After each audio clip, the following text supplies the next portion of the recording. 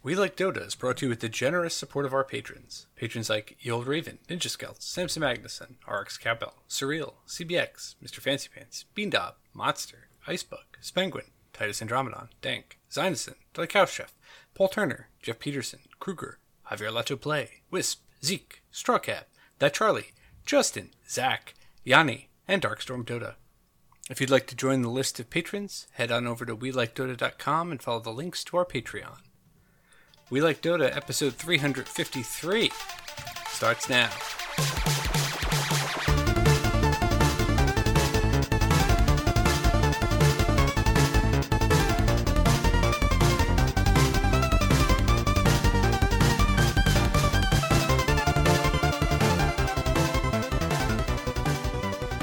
Welcome, listeners, to a very special episode of We Like Dota. It is our live post-TI recording. We at We Like Dota noticed that we were all going to be on vacation at the end of August, so we recorded this several months in advance. What a series of games we saw this weekend. Arian, I'm joined by Arian. Arian, what did you think of TI this year? I think TI was great, honestly. I wouldn't have expected that Alliance of all teams is gonna win it with the old TI3 squad, but I guess the old people, they still have it. It was the same organization, so they let him participate. It was incredible. Yeah, it was pretty nice. Yeah, I mean, it was interesting seeing Bulldog play Lone Druid again in a grand finals. Yeah, it was kind of came out of nowhere, but yeah, off meta. I mean, that's what TI finals are, right? Like they're just a completely like new meta in of themselves. That's how most like Game 5 finals of TI go. Yeah, exactly. TI makes its own meta. Yeah, exactly. So everybody go out and play Lone Druid and Chaos Knight to echo our champions. I bet they feel good, Arian.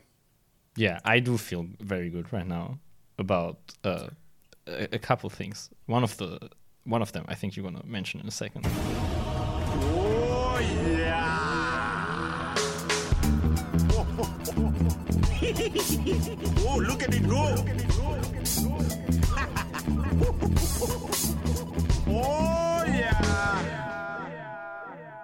Ooh, aha. How about your week in Dota? How did that make you feel? Good? Wait, that's the transition? And That was my a transition. okay, sure, dude. My week in Dota, it was ecstatic, Jim. I gotta say, 2 weeks ago when I was on the podcast, I think I talked about a couple more mellow games, but this week it's been marked by 2 high points, I'll call them. So one game I want to highlight, I beat a Smurf. I don't know if you face Smurfs often right now, Jim, but Constantly, but go on. yes, beating Smurfs, it's probably like the best feeling in Dota. Like after, I guess, getting like really good teamfight spells off. So I was stacking with Ursinity, Zag, and an old friend of Zag, an old college friend, I guess, who's called Bilsif.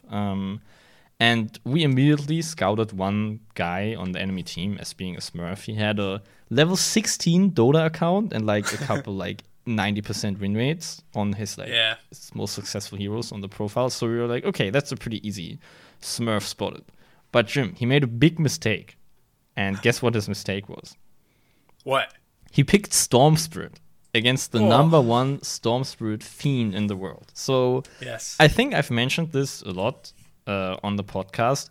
The number 1 thing that's the Storm Spirit hates playing against is tanky heroes. Like Storm Spirit, he just can't deal with tanky heroes because he has to expend so much of his mana pool to kill them, and then he just dies because he doesn't have mana. So Zag would try to pick Patch 4, so I was like, all right, I'll pick you Clockwork and you swap me to this Patch mid. And although, I know the matchup very well, it's usually not advised to pick melee heroes into Storm Spirit in lane because it makes them get a lot of like Remnant and his passive combos off, and then you're in pull range for the like double E proc range. Yeah, like you're in range very often for him to kill you. But I knew how to counter that. I just went to Ring of Regen, which kind of just insulated me from a lot of his harass. And then one of the other things that I myself as a Storm Spirit hate is if I don't get the runes, especially the 4 and the 6 minute runes. Because Storm Spirit, especially at like level 5, he's only gonna have 1 level in his 1.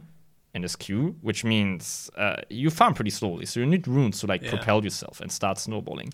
Pudge, he is so good at getting runes. Like Storm Spirit, he either has to expend half his mana pool to get from the lane to the rune, or play the 50-50, where he just camps one side of the power rune. Pudge, he can just chill, CS in the middle, and then walk like 200 units and hook the rune wherever it spawns. Yeah. Which is what I did. Then in the end, like after we won the game, I'll just skip over the rest. Their PA had a terrible time. He got like a 17-minute battle free, which kinda I think means you lost SPA in most cases. Like he was never really relevant. In the end, I hit him with the you should smurf in Herald bracket because you're clearly not good enough for this one. It felt very, very good all chatting him like that, I gotta say. Although, granted, it was a bit toxic, thinking about after the fact. But, you deserve it because, I hate smurf so much, dude. Just play in your own bracket. The guy Was he playing like a Smurf? Like you could tell he wasn't like a brand new. I mean, I could definitely tell that he was like a very good player, but I don't think he was a Storm Spirit player. I have to say. Okay. Yeah. Like, I mean, he was very decent, but because their team got behind by like 10k after minute 35 because we won a really big like team fight where you wiped them, his only move was just to jump the back line, which is like obviously the correct thing to do, and he picked off our position 5 AA kind of often, but he kind of used like 80% of his mana for that and couldn't touch our cores, which it's the correct move if you're behind, but it just means that you're not very impactful in the team fight, besides, getting the position 5. And he, like, our position 5 Earth, he had a Glimmer Cape, he had a Yules and an Aeon Disc, like, he always got his ulti off, which is kind of what you want as AA. Yeah, and then the guy who was stacked with him, he made the argument that smurfing doesn't count if you're an unranked. Which I kind of like, I don't get it. Because sure, you're not playing for imaginary internet points, but you still like, I'll not say, but I mean, in a sense, you're like wasting 10 people's times. Like 10 people's time if you like just stomp the game. No matter if it's like a ranked or unranked game. So, I don't really get that argument. The other, I agree with you. I don't. Yeah, I mean, I just play in your own bracket, man. And like, especially me, I almost never play ranked these days. Like, I play ranked when I drop to legend because of recalibration to get back to ancient. But besides that, like, I'll say 90% of my Dota is just playing stacked games unranked. Yeah. And I hate getting those ruined because I look forward to playing with the team. Yeah, another high point of my week was a Bristleback game where I got 31 kills, Jim. I have to say, Jesus. I have to give credit to Ursinity because I didn't want to pick Bristle, but I mean, I didn't even think of picking Bristle there, and it made me feel dirty, but he was like, oh, this is a really good Bristle game. So I picked it. I was against the Void Spirit, Kunkka, Earthshaker, PA, and Warlock. And after like how long was this game? Let me check. This game was 40 minutes long, and up until PA got break, I didn't die a single time. I was like 25-0 because their team was like very, very limited damage until PA got online. And this PA, which I feel like this happens to most PAs that I like play against or with right now, they just get stomped in lane and then kind of never recover. Yeah. So like I was just running down the Warlock at minute 10, and I felt bad for the Warlock because he just wants to play support, help with his team, and I'm exploiting him being like a hero with no escape. But you do what you gotta do for the win. That's all I gotta say. You were playing on your regular account. You can't exactly. Be faulted, my it's friend. not amoral if I'm stomping on my regular account. Agreed. Yeah. So what makes a bad Bristleback game? What makes in your a opinion? bad Bristleback game? Obviously, like someone like Viper, right? But yeah, right. Breaks, obviously the first thing, but the PA break, like the only 2 times that I died in that game was due to PA break. But I think with PA, because he can physically only get the break at 20 minutes, the game was already kind of over. Like when he was able to kill me, we already got 2 racks. So Right. like just natural breaks that you have before the Bristle can stomp your team is very nice. And then also heroes that have escapes. Because if you just run from the Bristle, you cannot kill him. Like, I was midding against a Void Spirit who, like, I bullied out of lane, but he also only died 2 times. He got 20 kills in that game. He had a pretty good game as well. Because he can just run from me. I have no way to chase him down. To the contrary, the Warlock, who didn't have an escape and was a squishy hero, he just died. So, are there, like, a lot of supports with escapes? I guess Hoodwink would be very good against Bristleback. Yeah, I guess if you could, like, stun the Bristleback long enough to get away. Yeah, for sure. Other heroes, it, though. I would say heroes that steal your stats, like Silencer is pretty nasty against Bristleback because you don't have Silencer's like the direct counter. yeah, right? you don't have a lot of mana to begin with, and then heroes that do like progressively more damage the more you hit you because they're like a natural counter to most tanks, and Bristle falls into that Slark. category. Yeah, Slark for sure. Ursa comes to mind because most Ursas get lifesteal and they kind of nullify the chip damage of your W as well. Yeah, those would be like the big counters. And then obviously, I think we have to mention Mana Break. Any form of Mana Break just completely destroys Bristle. Okay. I don't know if you remember that TI game where Thompson on Gyrocopter countered Bristle with a Diffusal Break Bolt and everybody was losing their minds. Yeah, I remember that. I guess Lion would be good. Yeah, Lion would be decent. Stun You stuff, also yeah. don't like getting controlled. Yeah. Because like I've had a few games against Bristle lately where I played one with Gothier, and I think he went Invoker, and the Bristle went mid. And and we lost. The Bristle just walked up lanes at us. And after like 15 minutes, we were just kind of sitting there like, I don't know how to kill the Bristle. Yeah, I mean, you would think that Invoker's good because he can burn his mana, but his mana burn is like limited to like, 500 every 30 seconds? Yeah. Which doesn't seem that good. And Invoker, he's not a high damage hero, especially when he's low level. Yeah, and they had a Spectre Medusa or something or whatever behind the Bristleback. They had Spectre, Medusa, Bristle? No, like Spectre or Medusa. I forget which one it was, but they had okay. like some late game carry. So like the Bristle could just walk up lanes, and then like when we finally started to get a hold of the Bristle, I mean we never did, but if we had, they would have like a 6-slotted Spectre. Yeah, just Coming online a finally, whole so. nother like 4k HP to munch through. Yeah, and they didn't even get to that point, but interesting. Bristle he's very easy to play. Like he's definitely, I felt after that game, I must have pressed my Q or W key like probably like 5,000 times. Like my hand, it actually hurt, especially after I got the eggs. So yeah, you pay for like playing an easy hero where you stomp. You pay with like physically taking years of your hand lifespan, I guess. Yeah, repetitive stress injury. For sure. And 5,000 actuations on your Q and W keys. Yeah. Just have to replace the keyboard after every 10th Bristleback game. Yeah, that's why. Yeah, you got to get cheap keyboards then. You can't be going after these $100 mechanical No, things. I got a cheap mechanical keyboard. I don't use a 100. I bought an expensive mouse, but I don't think an expensive keyboard is worth it. Yeah. Yeah, I want to buy a Korean keyboard when mine fails. A Korean keyboard? Why is that? Yeah, there's this cheap rubber dome keyboard that all the old Brood War and StarCraft 2 pros used to use, the QSEN DT35. Mm-hmm. And it's like, $20.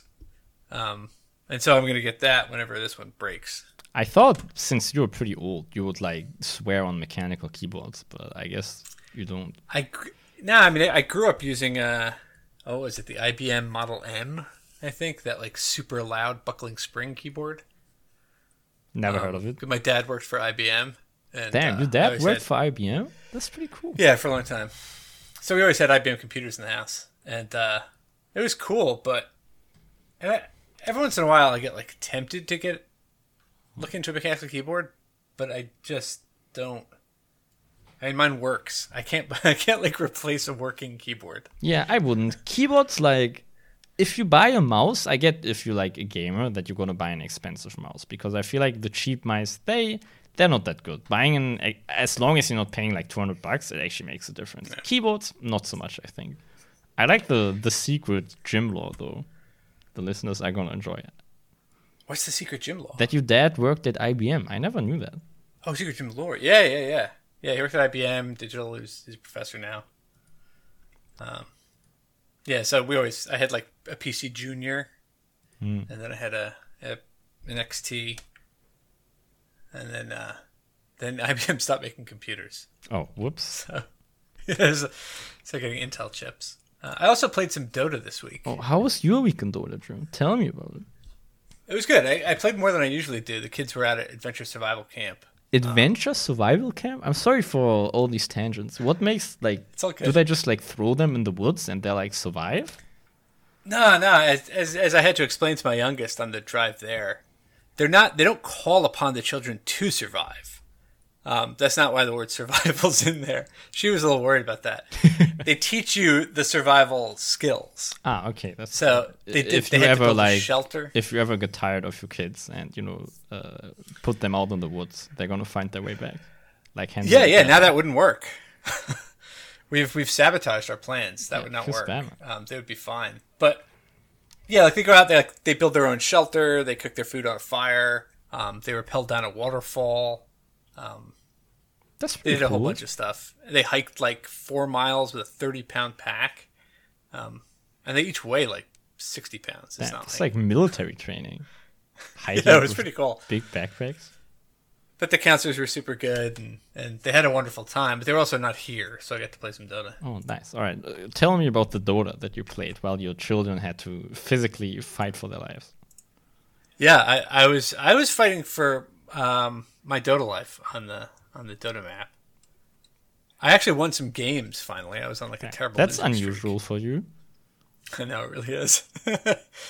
I played a Baden because I wanted to do the Locket Ags thing again, which is totally stupid. The My Team Will Never Die build. Yep. That game I ended up using it once because, let me pull it up. Beoluct went 10-1 and 11, and Guthier went 19-1 and 13. Ooh, he did So- the right click Shadow Fiend build that I've been hearing so much about.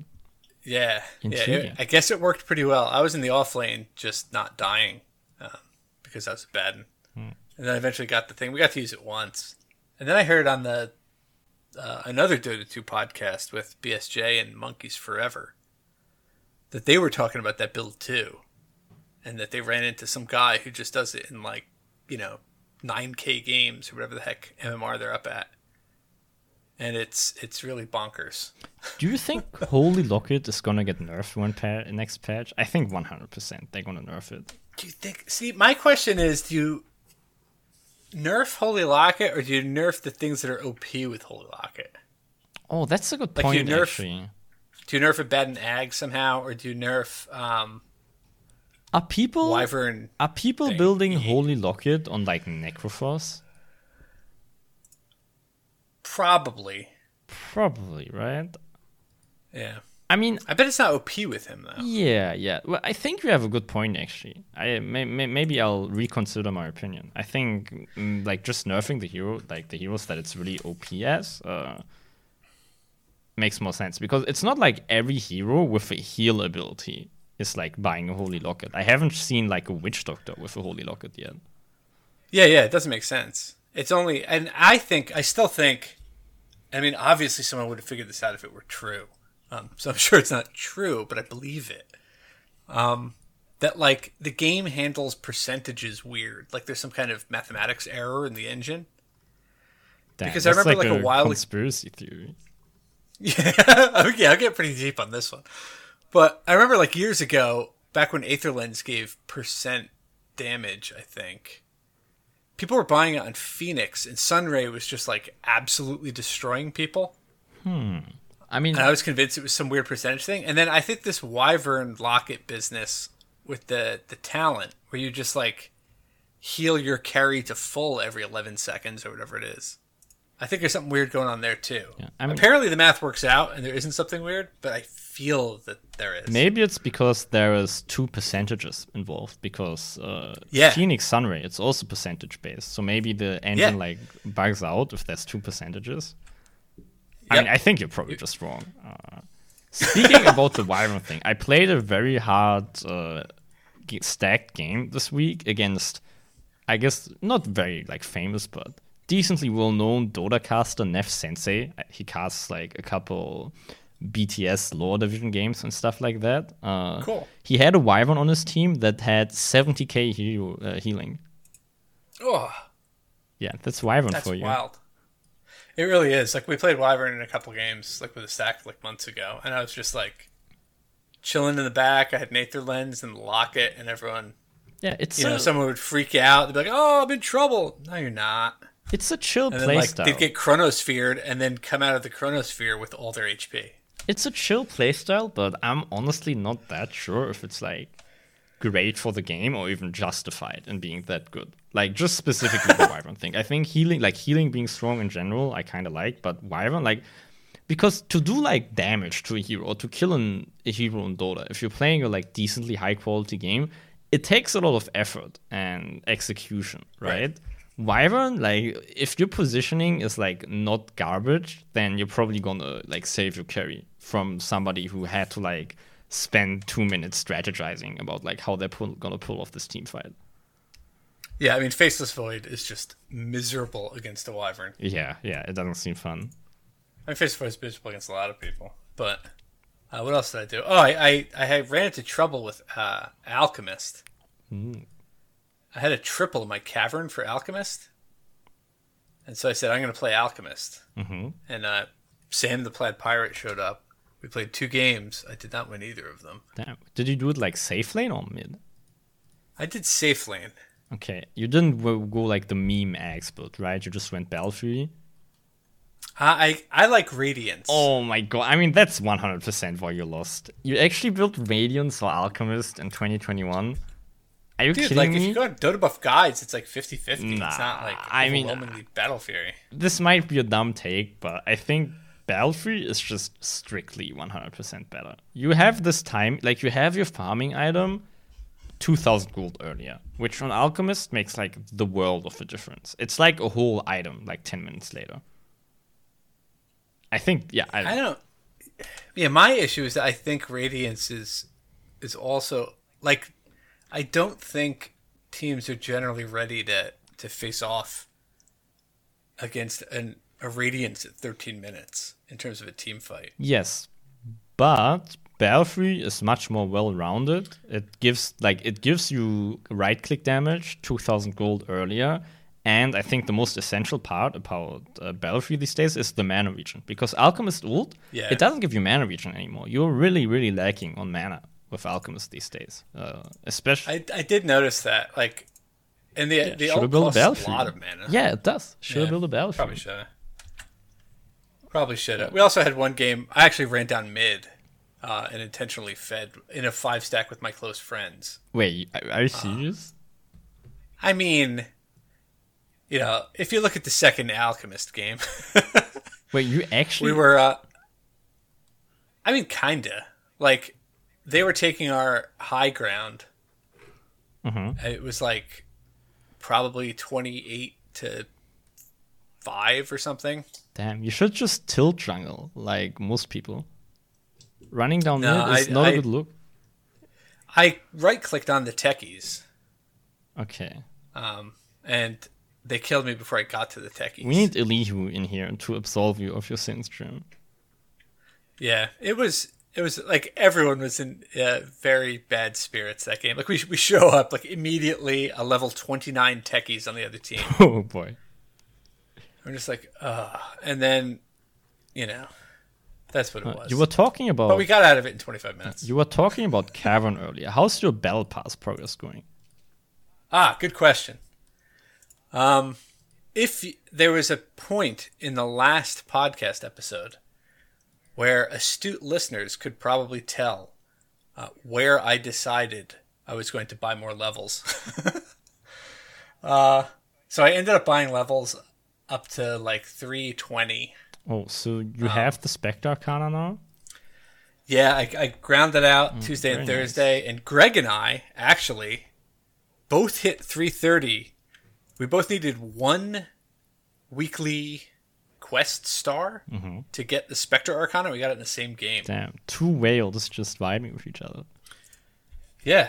So I'm at 330, and that's That's all. I have to I thought. Oh, go ahead. I also bought levels, Jim. I bought 15 levels from the pack. It was too good of a deal to pass up. And now I'm a proud owner of the Davion Persona, which I think I'll just use it like the AM Persona. Like, I'll use it for like 10 to 15 games, and then I'll get bored of it and use the regular items again. One other thing I bought, though, I made 2 purchases. I spent a lot of money this week. I did buy the Void Spirit Immortal set. It was just too good. Cool. I'm not sure if you noticed this, but the battle level bundle coming out immediately dropped the price of the Void Spirit Immortal set by like half. It went from 35 euros to like, I bought it for 14 euros. Oof. Because there's just like so many more treasure ones on the market now, and I guess a lot more people have it. So I was very glad. Like, I planned on buying it anyway because I didn't want to it's much more efficient to like just buy it on the market instead of like getting enough levels to have enough chests where you're like basically guaranteed to get it. So yeah, very happy. I didn't get any ultra rares. I got all the others. I gave my gold Marana hat to Charlene because she didn't get that's cute. That's very nice, Jim. I have the cat face one, the ultra rare from the last battle pass. Oh yeah, so, yeah. That's a cool like set. I rolled that one as well. Yeah, and so I think I want to talk about this because I want to get your take on it. I thought I might have been up against a scripter in one of my games. Ooh. All right. Tell me more. Yeah, it was a Bloodseeker game. It was the game we ended up winning, and I spent like the entire game yelling at our rando Crystal Maiden because he wanted to give up. And I'm like, no, we have a gyrocopter and they have no carry. Eventually, gyrocopter will just kill everyone, and he did. Nice. But I was mid Bloodseeker against Scarith Mage. All right, that's the scripter. If he's playing, I mean, not 100%, but Scarif Mage is like the scripting hero. If I see a Scarif Mage, that's probably like a 20 to 25%, like actually that he's scripting.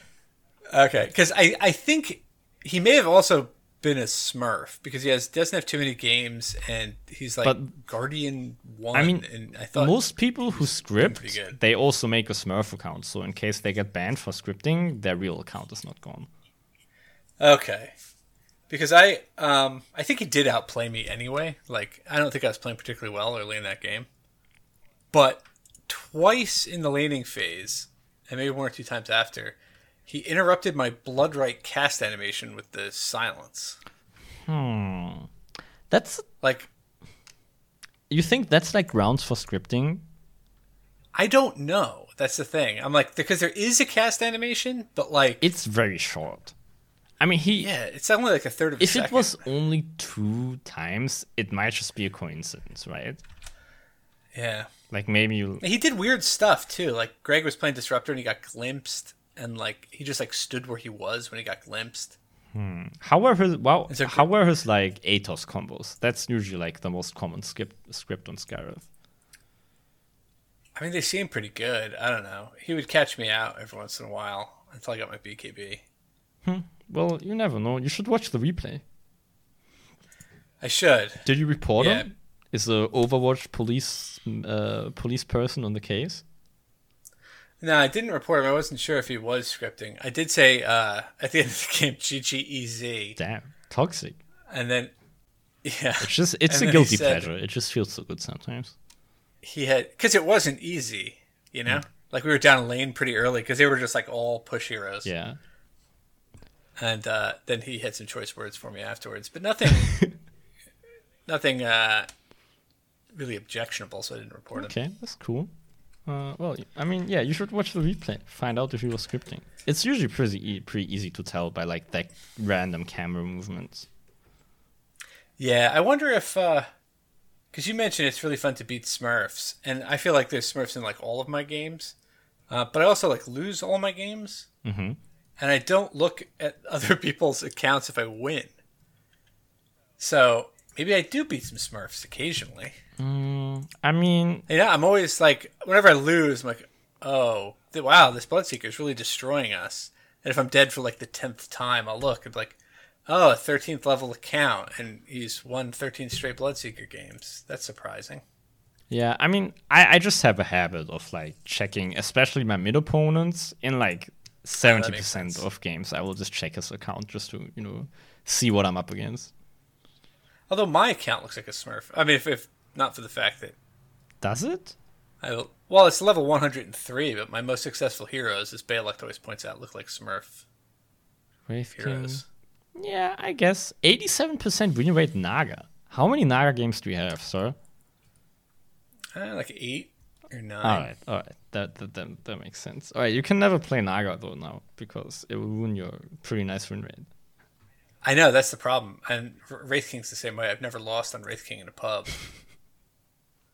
I can't do On it. like 10 games. 9. 9? Okay, even that's cool. That's still, I mean, I think it's still, to my credit that I've won 9 straight Yeah. Wraith King. The high level win rate heroes on my account are like heroes that I have like a lot of games in. It's Huskar, Void Spirit, and Pugna, which are like at pretty much 70% win rate. Yeah, I have, my Sven's pretty high. I have like 40 games on Sven. I have a 60-something% win rate. I have a 78% win rate on Necrophos. I have no idea how, because I feel like I have no idea what to do with that hero. I guess Same with Enigma. I guess my account, it just looks like a Smurf who's actually like 200 MMR higher than his usual account. Because 70% win rate is like really mediocre. Mine looks like some kind of like weird Smurf. Like he played lots of Wraith King. Like that's not a Smurf hero. Yes, the famous high skill hero where you press one button. Yeah. Like if you just know how to walk around the jungle with skeletons following you, you get to win games. Yes. Want to head over to the news? Yeah, let's do it.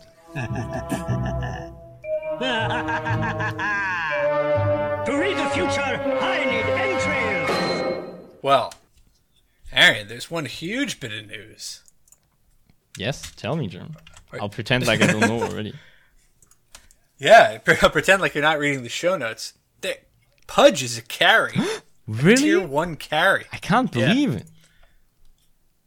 Damn, that's It's true. Have you seen this? Yes, I have seen it. So people go safe lane with Pudge. They usually start in a tri lane. So I'm not sure if you know where this came from, Jim, right? This came from OGA Dota Pit, which is a tournament going on in China right now, and PSG LGD is running it because they're stomping everybody anyway. And it's kind of become like a semi-serious thing. Like, if right now people talking about, I'm not sure if they're 100% serious, but it seems pretty legit. Like, they usually start in a tri lane to get like 1 or 2 kills into their flesh heap to snowball further.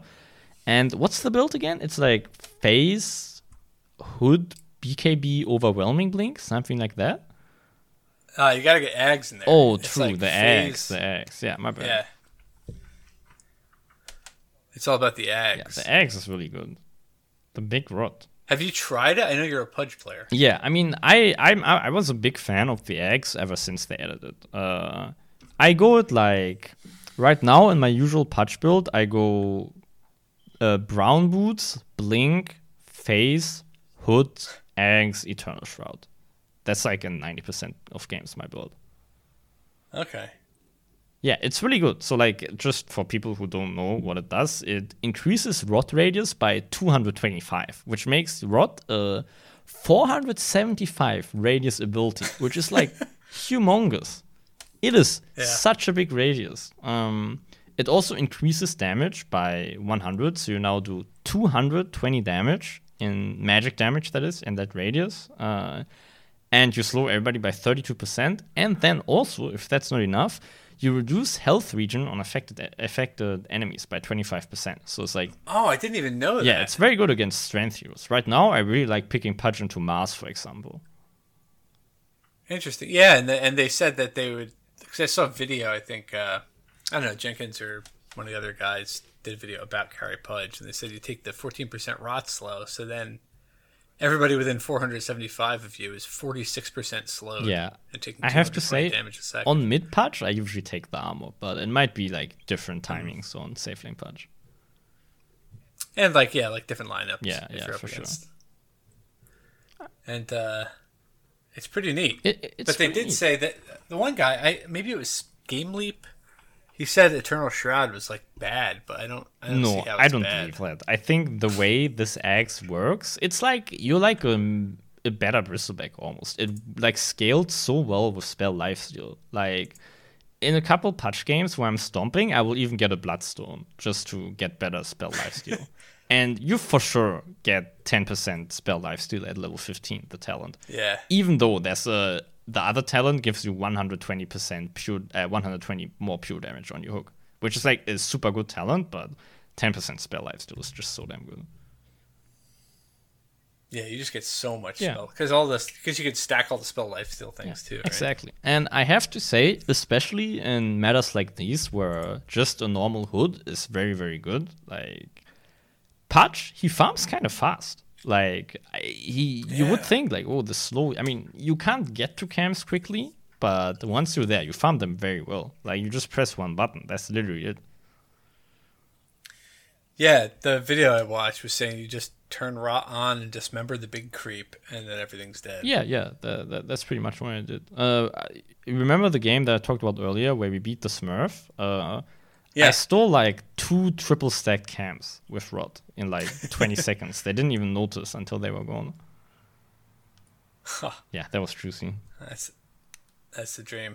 Yeah, carry Pudge. I gotta play Pudge. I have the Garfield the Cat set, which I want to use. Do you think you're good at hooking, Germ? Oh no, I'm famously bad. So you want to get the secret on being good with Pudge from a Pudge Yes. fiend? Yes, tell me, Pudge Fiend. You have like a 20% hit rate on your hooks, and then you just buy a Blink Dagger, and then you can just close range hook to finish people off, and you don't need to worry about having good hooks again. That's a good strat. I thought you were gonna tell me just keep throwing hooks and don't worry about it. No. I mean, I'm mostly kidding. You still have to be good at hooking. Like Pudge, he's hook. That's the hero. Yeah. But I mean, yeah, he's fun. he's diversifying with this axe. Like he has other things he can do these days. Yeah, and I guess the other question is like, is it just LGD being like head and shoulders above everyone they're playing? Yes, also, I agree. But I mean, I lost to a carry Pudge. I think last week Really? or something. Yeah. I mean, once he gets his BKB and overwhelming blink, it's a lot of damage. I gotta say. Yeah, I played a game against a carry Pudge too the other night, and I just felt like it doesn't matter what we do because this dude is probably not LGD Ame. He's probably just trying it out for the first time, Yeah. and we're just gonna eventually roll over them, and we did. I played a game of Carry Pudge yesterday, but I lost. But I think that was mostly because I was playing Turbo. Because the timing that you're looking for on Carry Pudge in Turbo, it's there for like maybe 30 seconds to 2 minutes, and then everybody has like 5 more items than you.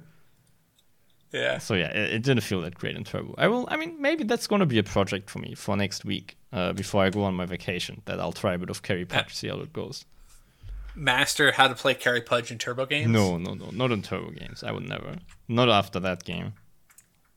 Okay. So I got we're gonna have a little discussion here. Are you ready for it? Yes. So you and I through DMs on Discord, we were just trading pictures as we normally do, and then Wait. No, started that's a talk- lie. That we're not doing that in DMs. Okay. Right. Sorry, forgot. And so then we were talking about the importance of draft and lineup because you were talking about drafts for the upcoming Herald Guardian Crusader. Yes. I mean, I think like from you, I've heard this kind of a lot. I've heard you like say this kind of often, like, oh, in low rank games, draft doesn't matter, and it always irked me. So I thought I'll like bring it up and say like, hey, let's make a podcast discussion out there. So how about before I try to counter argument you, lay out your reasoning on why you think draft doesn't matter in low rank games. Okay. And now I'm defining low rank is the first step, and I think low rank is defined at like tier 2 professional and down. I think TI, most of TI draft matters somewhat. Even at TI, I'm open to discussions that it doesn't. Okay, that's a hot take. Yeah, I think Dota games are decided by one team outplaying the other, and not in terms of like mechanical skill, but strategy, map movement, team playing together, Jesus, dude. chemistry. Like, I mean, this is picking the easiest fruit, but OG being like, wait, why don't we play IO carry? I think it'd be kind of cool. And then just like destroying everyone in the world with it. That's like the example. Like no one plays But better that's together an than argument. OG. Sorry That's why to they keep interrupt, putting but TI. that's an argument because that draft matters because carry IO was just straight up broken in that tournament. You realize that, right? It wasn't like, oh, we're playing a bad hero. It was like, it was actually really good because the maths on the X were like so off. I mean, maybe. I think a lot of stuff gets shown up at TI, and like the other one, like OG always does that, and then the other was like Wings, TI6. They just played better together, and that's why they won. Or that team that there was who was it? Virtus Pro when they were at their height. They played the All Hero Challenge in a tournament against like EG and Secret and Chinese teams and stuff. And they won because at that point they were the best team in the world and no one was going to beat them. And so I think provided you don't have like a nonsense lineup, right? Provided you have like someone who can scale, Jim, you're already admitting that your argument is kind of moot by saying that. Oh, I mean, like the most radical position of my argument, which is like throwing darts at a hero chart, doesn't work. Is fine. I mean, like you have to have support heroes and carry heroes because, like, okay, so that's how you define the like the distribution draft not being a nonsense lineup. Okay, yeah, okay, right. so, like my you bad, can't be my like, bad. I like misunderstood you that. can't be like Chen, Ench, Disruptor, Lich, Witch Doctor. Like that wouldn't work. Okay. And like and then provided you're also cover cheese bases, like you cover like so you don't get PL'd or you don't get brood last pick brood, whatever the last pick heroes are in each patch. Provided you cover that, I think draft matters a lot less.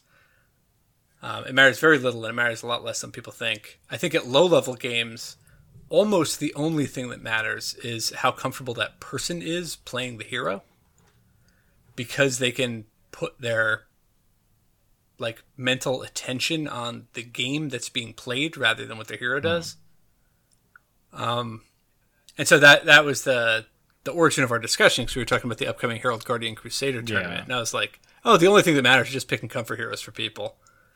And then I think all the bans in so this is, my team's going to yell at me for disclosing secrets, but I think the bans just have to be respect bans. Okay. Like, if you're playing against Raven, you have to ban Lich, unless you're going to first pick it. Sure. All right. And so meta doesn't really matter. Is it my turn now to give? Yeah, my yeah, take on go, this? All right. go. So I would agree that in low rank games, draft doesn't matter.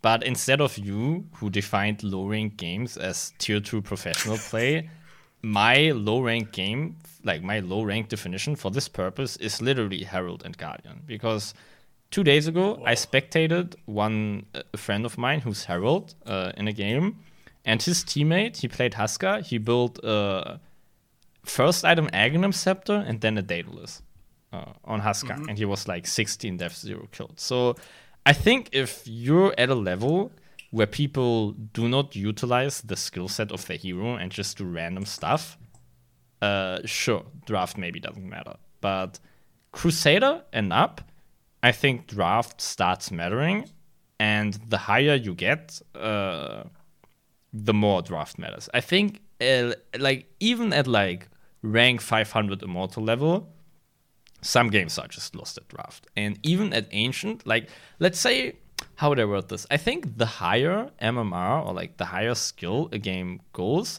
the harder it gets to compensate a bad draft by outskilling the enemy team.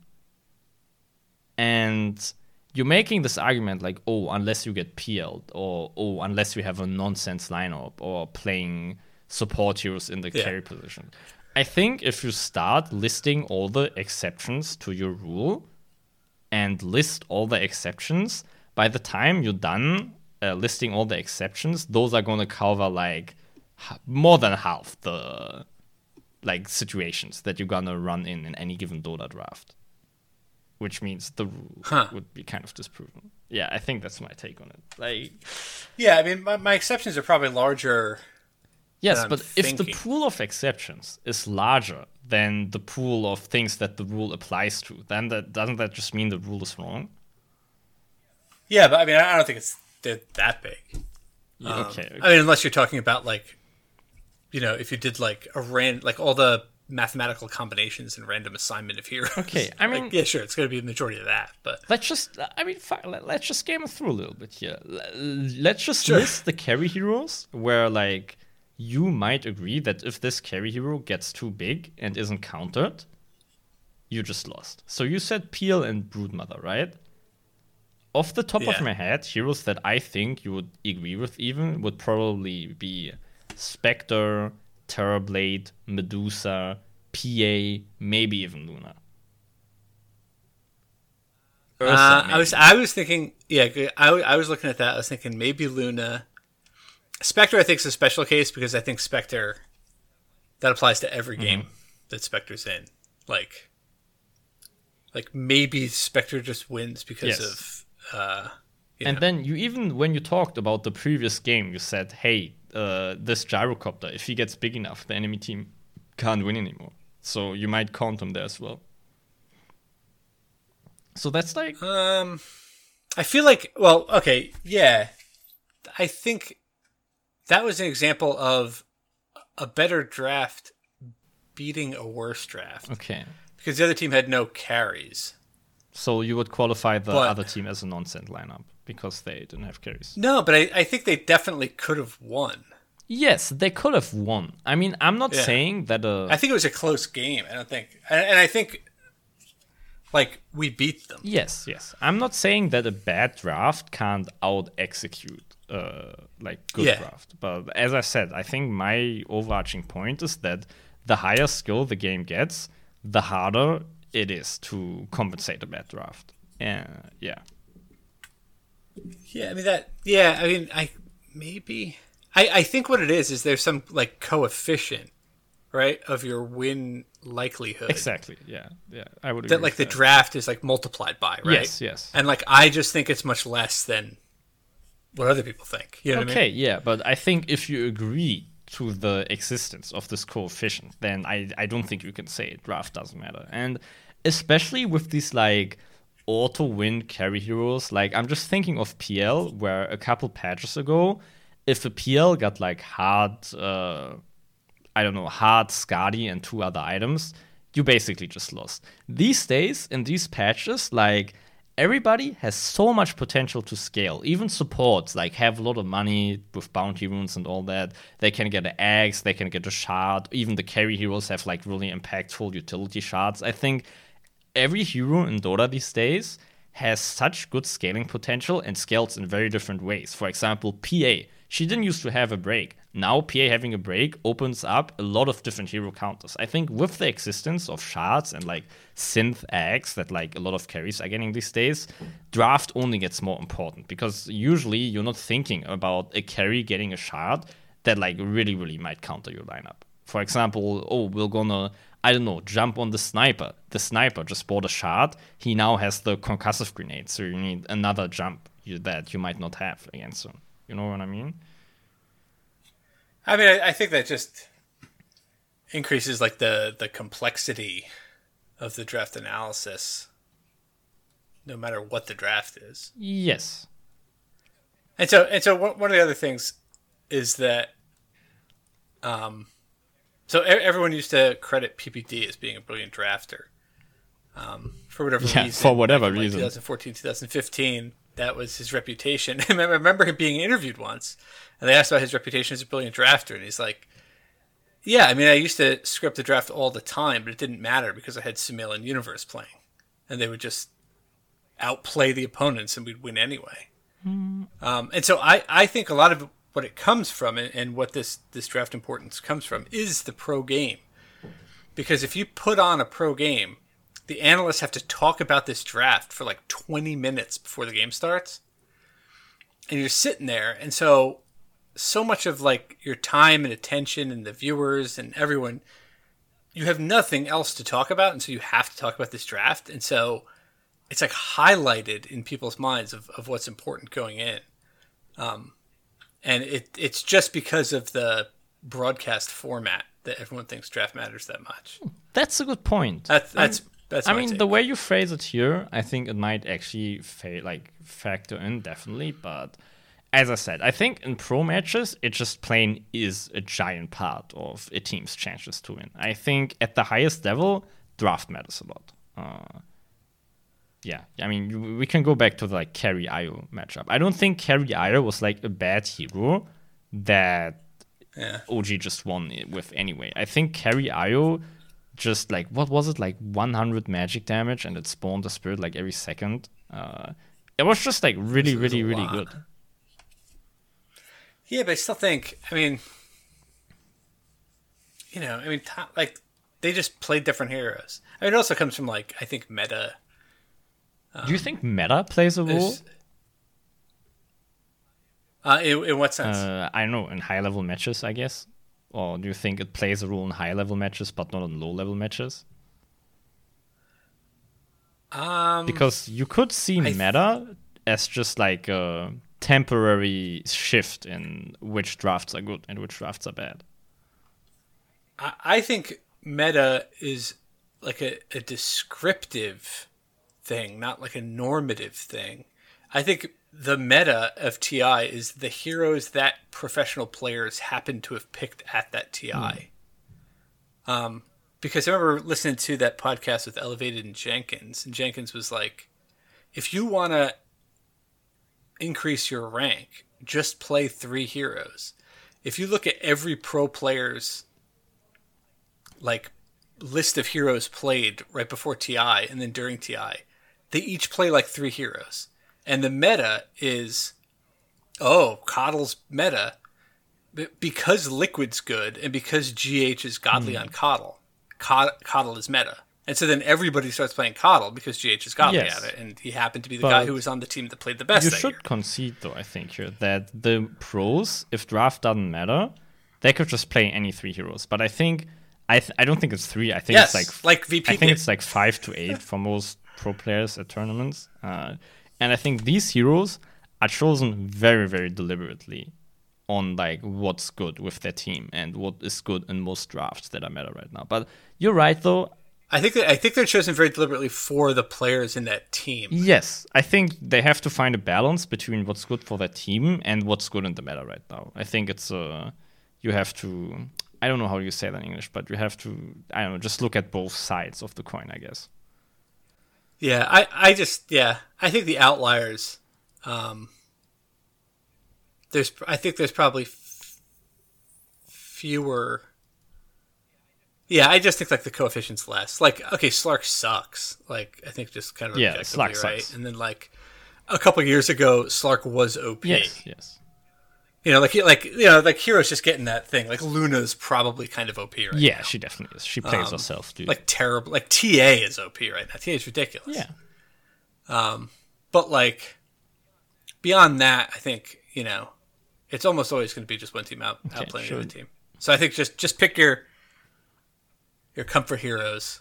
All right, Jim. One last question after this rather, I'll say, inconclusive discussion.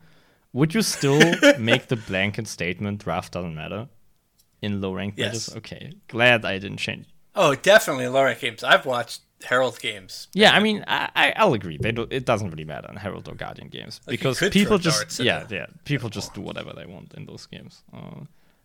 People do that in my games. Cool. Man. Yeah. All right, want to move on? Hero of the week, Jim? Sounds good. You're tougher than Axe Thought. Come along. Feeding time. Have a cookie. Meepo. More Meepo. I love you guys. I love you guys. This week's Hero of the Week, Arian, is the worst hero in all of Dota. You mean one of the best heroes in all of Dota? Probably. Jim, you're Sand just King. a hot take factory. this episode. I know. I'm throwing them out today. I don't know what it is. I'm just fired up. But yeah, Sand King. I played some Sand King. It went well. Nice. He's a fun hero. Throughout the game, I pointed out that we'd have been winning even more if I picked a good hero. Wrong. But and apparently he has like a greater than 50% win rate in like every bracket right now with like a pretty good pick rate. He's a good hero. But I'll say this. Yeah, deny this, Arian. His auto attack animation is very unsatisfying. It is very unsatisfying, but I have to preface this with that it's a build-up, right? It's not very satisfying to hit to do the attack itself, but what comes after with this third skill, that's very satisfying. Lining up like creep waves to be like ticking time bombs with Caustic Finale. That's very satisfying. Yeah, I didn't get any like fully off in my game. Like I brought the enemy carry down like really low and then like was just unable to kill them. But I had a couple of those surprises. Cool. It's pretty fun. Right. How about I talk about what the hero is, and then you get us through the abilities, Jim? Sure. All right. Sand King, he's a melee strength hero who's mostly played in the off lane, but sometimes also played in the mid lane. He has a pretty poor starting armor of 2.2.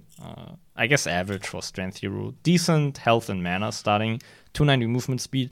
3.0 strength gain, which is decent for strength hero. I'll say above average even.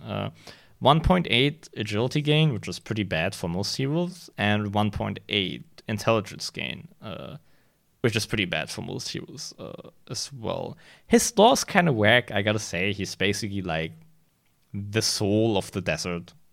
Yeah, he's the soul of the desert. That's pretty much his lot. There's no lot there. Yeah, all right. Get us through his abilities, Jim. Sure. His Q is Burrow Strike. He burrows into the ground and tunnels forward, damaging and stunning enemy units above him as he resurfaces. It's a line stun. Is it instant or is it like 0.1 seconds? I think it's instant. Okay, I think it might be instant.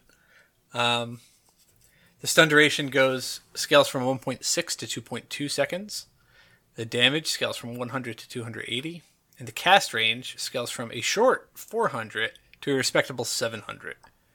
A CD goes from 14 down to 11. And the Aghanim Scepter makes it super long. Very long.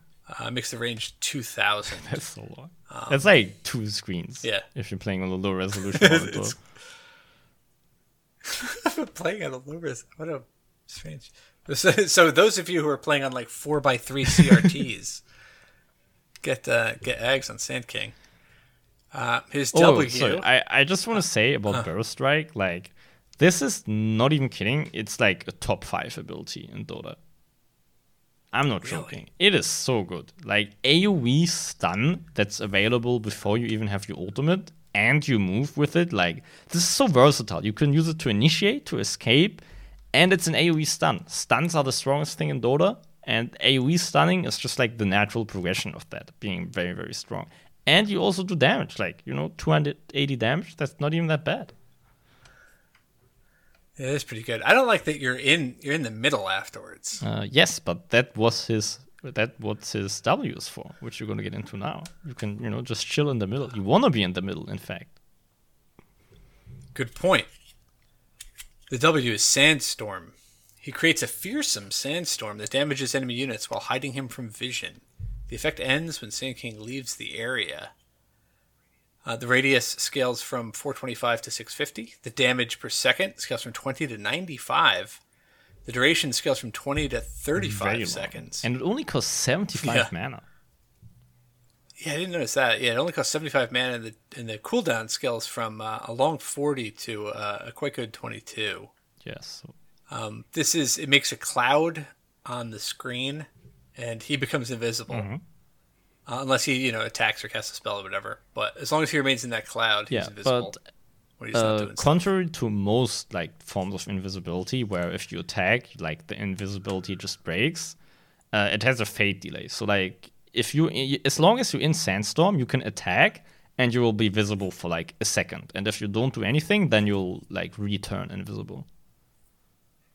And you return pretty quickly. Yeah, maybe it's even I like felt. half a second actually. Yeah, it was Yeah, pretty I neat. mean, this ability is obviously like hard countered by sentries even more than most Invis heroes because you can't just run out of the duration. But it makes up for it by like doing damage already, as well. It also makes Sand King like be able to survive against most lanes because you can like sandstorm close to trees and then just run into trees and the sandstorm will keep going. That's true. And at level 25, you can get a 40% slow and blind. Yeah, that's a associated cool with it, talent. which I feel like is talent you have to take, but we'll get to that in a minute. I've never even gotten 25 because I've won my Sand King games beforehand. Oh, if only I'd played a different hero, it would have been quicker. His E is a passive called Caustic Finale. His attacks inject a venom that causes enemy units to move more slowly and violently explode when they die. So you hit something with it and it gets a Caustic Finale charge, which lasts some amount of time that is not listed. Yeah, I in the don't. It's tools like within 7 the seconds client. or something. I'll just say 7 seconds. Just assume it's 7 seconds, guys. That's fair. And then when that ends, either it pops and it does 70 scaling up to 130 damage, or if the unit dies while it is affected by Caustic Finale, it does that plus 10 scaling up to 22% of its max health, Yes. which is It's a lot of health. Like that's like what just with 1 point, it's like more than 150 damage on a lane creep. And you Yeah. mentioned this, right? The explode radius, it's 500. In lane especially, this is like one of the most subversive abilities on any Dota hero, I will say. Because the actual animation of Caustic Finale exploding, the radius, I'll say it's like 100 units, right? But it doesn't look impressive. very impressive. But the actual AoE of where people take damage is 500, which is very, very big. Like most ranged heroes will get hit by a couple of Caustic Finales in lane. Melee heroes, they have no chance. Yeah, if you're up against the melee carries in offlane Sand King, you can prep a couple creeps with Caustic Finale and then start like a chain Yes, that's very fun. popping where you make one pop and then its damage pops to the next one, and the poor Wraith King is taking all of these explosions because he's within 500 range. It's very nice. And then you could stun him and then pop another one. Yeah, it's also like the bad thing about this, right? It's like not toggleable. So once you put a point in there, which you kind of want to like annoy the carry on lane, you will like if you want CS, you will push the lane. But how I play Sand King, you can't have your like support counteract this by just chain pulling because it pushes the lane so hard. Like I'll say just tank it. At least the carry has to CS under tower and he'll probably miss a couple CS. But on the other hand, it also means that your farm will be very safe. So Sand King on most lanes is just like a farm trading hero. Yeah, also, I mean, I noticed that too when I was playing. Like, pretty early on, I was like, oh, I can't possibly pull this lane back. It's just it's impossible. But since he has that stun, and he's pretty tanky, you can get aggressive with him. So if you do have an aggressive support in lane with you, just dive the you can towers. shove the lane up and just dive. Yeah. Set up Marana arrows with Burrow Strike, etc. His ultimate, Epicenter, in my opinion, is the worst ultimate in the game. After channeling for seconds, Sand King sends a disturbance into the earth, causing it to shudder violently. All enemies caught within range take damage and become slowed. Each subsequent pulse increases the radius of the damage dealt. So he bangs his tail on the ground for 3 seconds? 2.5 seconds? 2 seconds. 2 seconds. 2 seconds. And then he starts emitting damaging pulses of magical damage from himself, with the radius increasing with each pulse. Pulses scale from 6 up to 10. The damage per pulse is 110 magic to 130 magic. The movement slow is 30%. And the attack slow is 30, which has to be like the least impressive that's very impressive. in any ability ever. And the slow lasts for 3 seconds, which is pretty good, Decent. actually. This used to be a channeled ability, so like you have to channel. Yeah. You explain this because this is So too much going on. you used to like until pretty recently, I'll say, you used to have to channel this for 2 seconds, and if you get the channel interrupted or alternatively interrupted by yourself by blinking in too early after using this, which is how most people use this, like if it gets interrupted, you're like 120 second cooldown. It's just gone. Like, yeah, good luck. These days, Yeah. it's just a 2-second cast animation to get this wound up, which is very fun because it's still very, very loud. So pump faking this, it's one of the most annoying things in Dota. It's so loud. It is so loud. Yeah, we had one team fight where I must have pump faked it like 4 times because like I kept like, oh, I'm gonna epicenter now, and then I thought like, no, this isn't the right time. I mean, And then before I got the 4th off, they killed me. And in so I didn't some get off ranked at all. games, But I like actually had people like threaten to report me if I keep pump faking it. I could see that. What I don't like about it is that again it requires you to kind of be like up in the mix. Yeah, but that's what you want, right? You have It- so many things that make you good at that.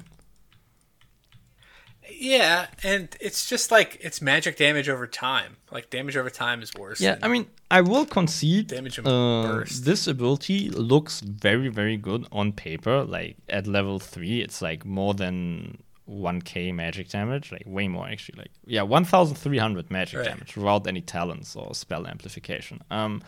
But as you said, it's very easily negated. Like if you buy, like literally just buy a pipe, and Epicenter will not be a spell anymore. If the enemy team has a pipe. Yeah, I mean, wait, pipe gets rid of it. Any other sources of magic resistance reduce BKB. each pulse, and since it's over time, however many seconds it is, like you have to discount it by their HP regen Yeah, that's rate, true. And like saves which and isn't heals. necessarily much, but yeah, saves, heals. They can walk away and miss 4 of the pulses. Generally, like when I end up using it. It's like a team fight has begun. Either I've blinked in and stunned some people, and then I just hit R because, like, or WR. What else am I going to do?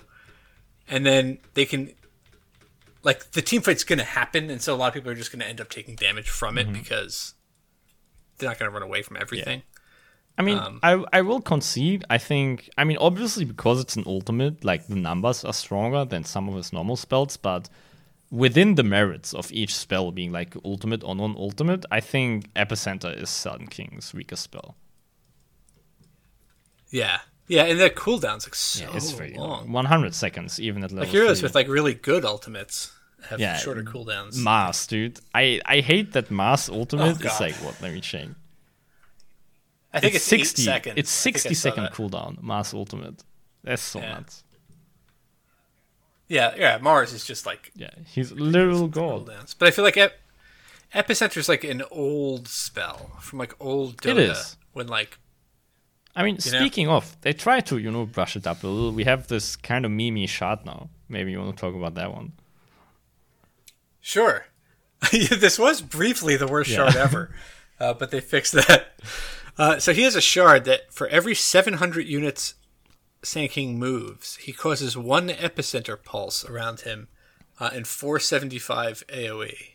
Now, So like as he's walking around, as he's burrow striking, there's just epicenter pulses popping off, doing 110 to 130 yeah, magical not that damage. much. It's more of like a farming shot, I'll say.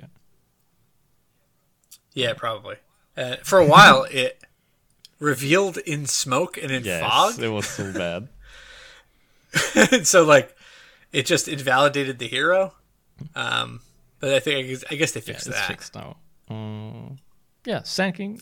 And then his Aghanim Scepter, we already mentioned that it makes Burrow Strike 2,000 range, but it also automatically applies Caustic Finale to all heroes hit. It used to be Creeps and Illusions, dude. Those were the days. This was like the best hero against PL. Oh yeah, people are just one-shot PL with an Ag's Burrow Strike. Those days are behind us, sadly. Yeah. And then his talents, level 10, you have 200 health or 20 epicenter damage Get the per health. pulse. Get the health. Yeah. I mean, I hate like 200 health talents, but like every 2 minutes you get an extra 20 magic damage per second for 5 it's not that seconds. good. Yeah. At level 15, plus 20 Caustic Finale slow or plus 30 Sandstorm DPS. I usually end up going with the Sandstorm DPS just because, like, I think why it's not? a toss-up. If you have a lot of space, the Sandstorm DPS will help you farm, but the 20% Caustic Finale slow makes it into a 45% movement slow. Especially if you have Axe, I think the Caustic Finale slow is worth considering. Yeah, that might be good. At level 20, you have plus 25 health regen, which is bonkers. Or minus 2 This Burrow is like Strike one of the cooldown. most tough talent choices in Dota. I think this is like, I can't choose one here. I think it's just a toss-up.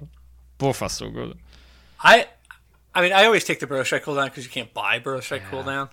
25 health regen. And I had Tranks, I think, because I have no idea what the hell to build on this guy. 25 health regen. No, it's so much. If you have So like much, a Lotus yeah. Orb, like it makes it even more value because you have more armor.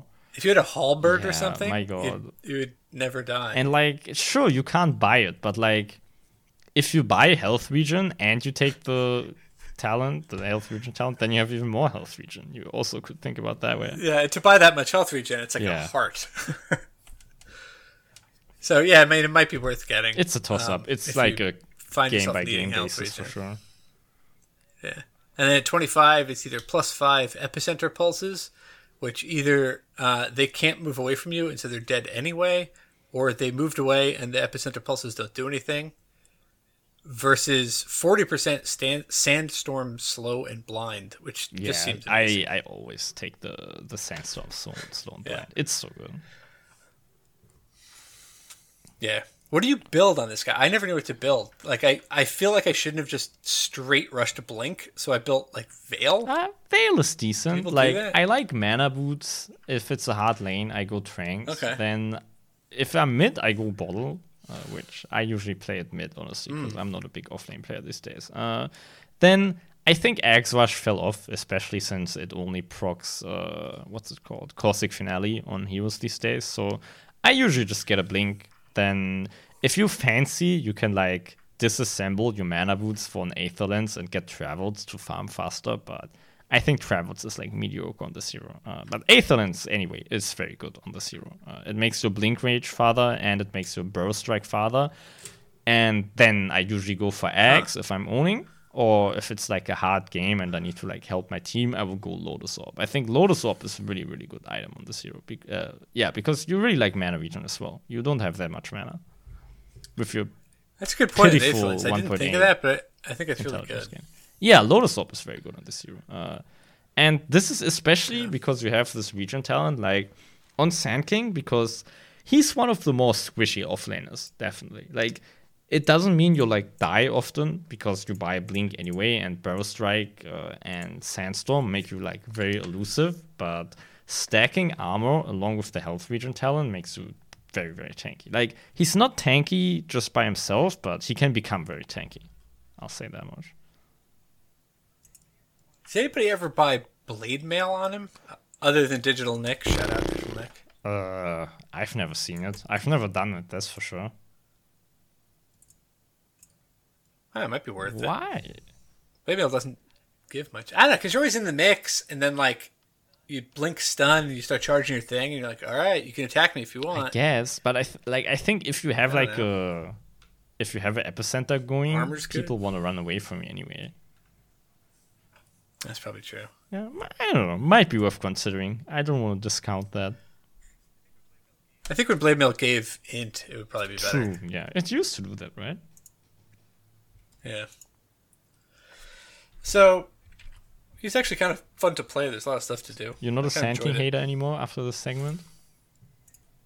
I'm still the worst hero in the game just because of that attack animation. But I think he's situational. Yeah, I'll Put it say that that way. much. He's not that tanky, which some people struggle with. Like, you can chain feed with this hero if you're not careful. Oh, Arian. I could chain feed Yeah, I know any you hero. can. Want to head into Noobs Ask Noobs? Holy shit! If you want peace, you must prepare for war. If you want war, you must also prepare for war. The lesson is always prepare for war. The first question is from 10 Speed. He says there are a lot of dads in this server. Thinking about the dads of Dota, which character would be the best to have as a dad? And who would be the worst? Thinking about the dads of Dota, are there any characters who are like dads confirmed lore-wise? Well, Ursa is a dad, True, lore-wise. Is Ursa even like confirmed male? Yes. Yes. Okay. Yeah. Well, I mean, I think he uses male pronouns in his lore. The more. Yes. There are male pronouns in his lore, and Oh, he yeah. mentions you're lucky it's not. Oh, mother. true. Yeah, you're right. All right. So I think Ursa's a good dad for like the kid. Yeah, he'd be very Yes. protective. If you like Yeah. just randomly, bears do that, right? Like if you just look at their cubs during like that season, they just kill you. Yeah, I live in United Oh, States. true. You have a lot of bears. We There's don't have bears bears in everywhere, man. Germany. Only wild pigs who can kill get pretty them all. dangerous, actually. Yeah, I ain't messing with no pigs, but yeah, bears. Yeah, if you just like accidentally come around a corner and you're in between the mother and the Yeah. cub. You know who would done. be really, really bad But- at that, Jim? This is kind of Who's a that? fucked up thing to say, but I think True Warlord. He's like the domestic violence type of dad. I mean, sorry, that just popped into my mind. All right, I think Omni Knight would not be the best dad. Yeah, it doesn't seem like he would have a lot of like time for his children. He would have time for his children, and I think he would he's like that like old like 19th century American like head of the household who's like a preacher and he's like a villain in a Nathaniel Hawthorne book or something. Yeah, you know? his children wouldn't have it very easy. No, he's not like a friendly, loving preacher like Definitely not. Webmaster Lihu. Now Brewmaster, probably not. So people mentioned Kunkka, but Kunkka's more the fun Yeah, uncle, as Sam pointed Kanka's out. an uncle type guy. I feel like there's not a lot of. I mean, Storm. Storm? I think he'd be a fun dad. He's like nice. I think he would be a bad dad, actually. He doesn't seem like the type think? who like would commit to like raising a child. He's just like I'll just get, cigarettes at the gas station, be right back type of dad. It could be. Could be.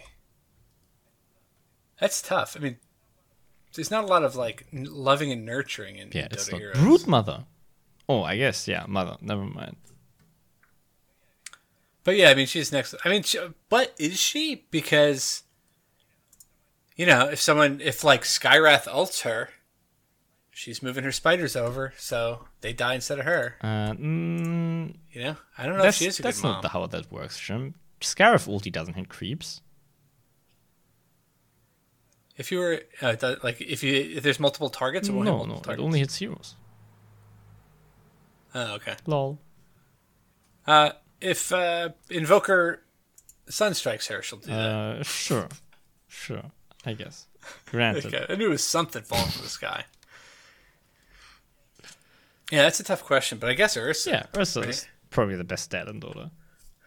I mean, he literally just he has his little son in that one cosmetic. He has him on his back, like, I'll show you how to kill people, which is probably not good parenting if we're being real, but it's fun for the kid. It is fun for the kid, and again, it gets to that question of like, is this in the real world or is this in the Dota Yeah. world? Because it's Yeah, good in the it's Dota world, right? Definitely. You have to have some self-defense. If he's like, taking a business trip to Indiana, I mean, you Who's don't going need to those protect the other bear? skills as much. Yeah. So Honor asks, when are good times to play to get the most chance of good people? He plays from 9 p.m. to 1 a.m. on US West, has 10,000 behavior score. He listens to We Like Dota, of course he does. And he gets griefers on so many games. I actually have... I don't know. Sorry, go ahead. Good.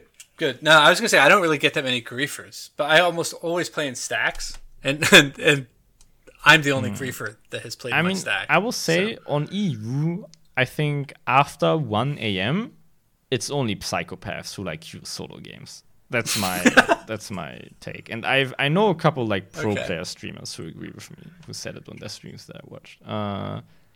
Yeah, like if I queue EU after 1 a.m., which is like most times I play with Stacked, like we're gonna have like a griefer randomly assigned to us.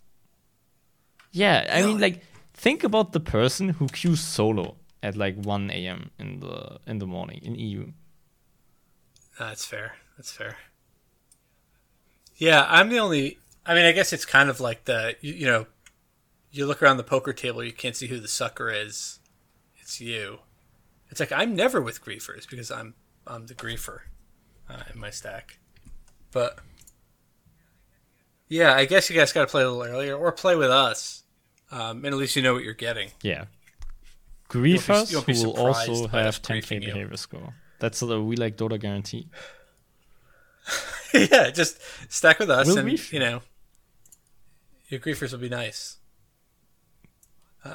Monster asks if you made a Dota themed cocktail. Are you of legal age to drink? In anything Germany, yes. The legal age to drink anything in Germany is 18, Jim. Okay. What would the recipe be for that drink? And Monster says to give us extra points if it sounds good, virgin and That's like non-virgin. with and without alcohol, right?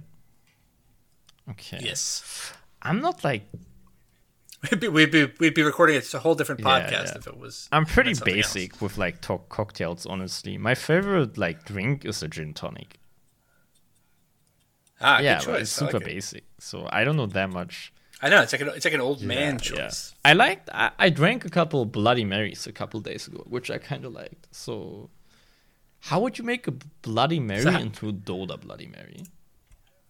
Yeah, how do we Yeah, shoehorn I Bloody was Mary into hungover, Dota here? so somebody told me to drink Bloody Marys to like help with the hangover, and it kind of worked.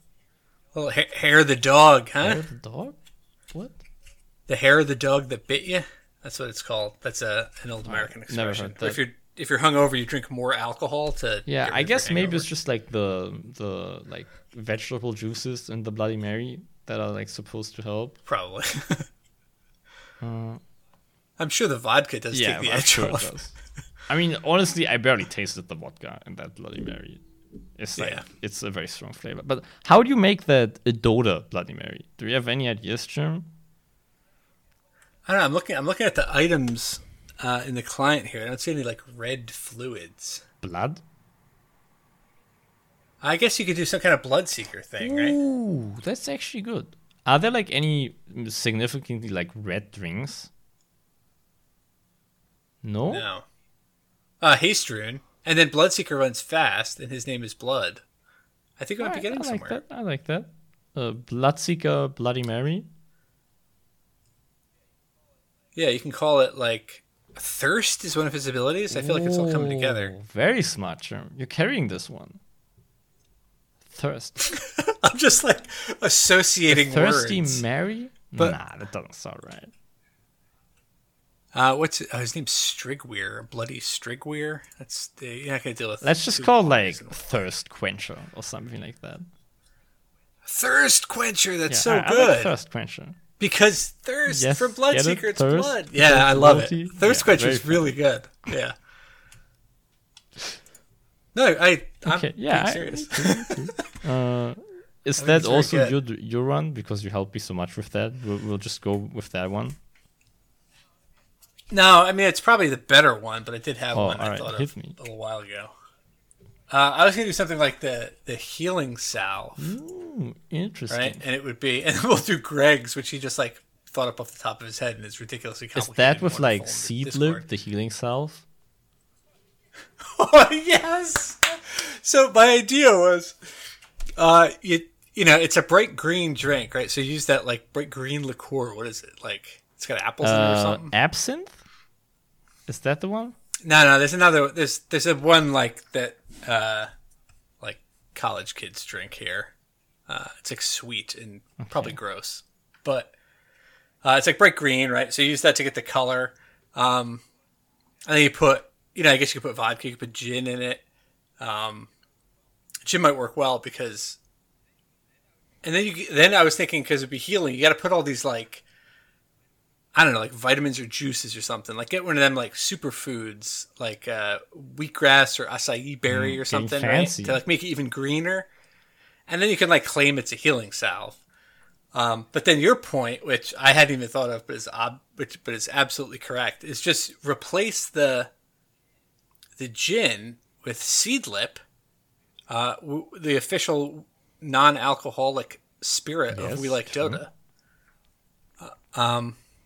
And then, just make it with Seedlip instead. Cool. And then you can have your healing salve. And it wouldn't, kill brain cells. And you get all the benefits of the weird... What if I want my brain cells vegetable shots? Yeah, you can just have the regular one. Or you could have a I have one more, which is like not even on the topic because it's not a cocktail. You know White Claws? Make a Dota 2 branded, put like Lifestealer's bloody hand on there, and call it Red Claw. Easy. Oh, perfect. Oh, you could do like all kinds of claws. Because you could have Ursa. Like White Claw could be like Ursa, yeah. There's not that many claws in Dota though. Like I'm thinking of Ursa, Lifestealer. Are there any more claws? Night Stalker has like sharp nails. I don't know if I call them claws. He has those pink claws with that set. Scarif Mage. He has claws. He has bird feet. Ooh, true. Bird claws. Yep. I like it. I like tying White Claw in. Yes. And you could not a cocktail. Sell all the different varieties that way. Do what you have to do to satisfy the Noobs Ask Noobs agenda. And it's probably a better marketing, cross-promotion marketing opportunity than Seedlip. Also way cheaper. So that's our... Yeah. Whew. So that's our episode for this week, everyone. Thank you for listening. Thank you for listening. If you are Herald, Guardian, or Crusader, or have loved ones who are Herald, Guardian, Crusader, come to our Discord. Join Ye Olde Ravens League. We're going to have a very good time there. Follow We Like Dota on Twitter. Nice. Yeah. Twitter. Do you have a Twitter, Jim? I know you have a Twitter. Shout it out. I'll shout out mine even. I had a Twitter. I think I deleted it because it got hacked. Damn. Yeah. I liked something Ursi said once. Cool. And then I got him banned once. My Twitter is @Arian_Tahari. Follow me, please. I tweet like once a week, but they're always funny. They're good ones. Yeah, don't pretend like you read them. Low volume, high quality. I don't. See you next week. See you next week.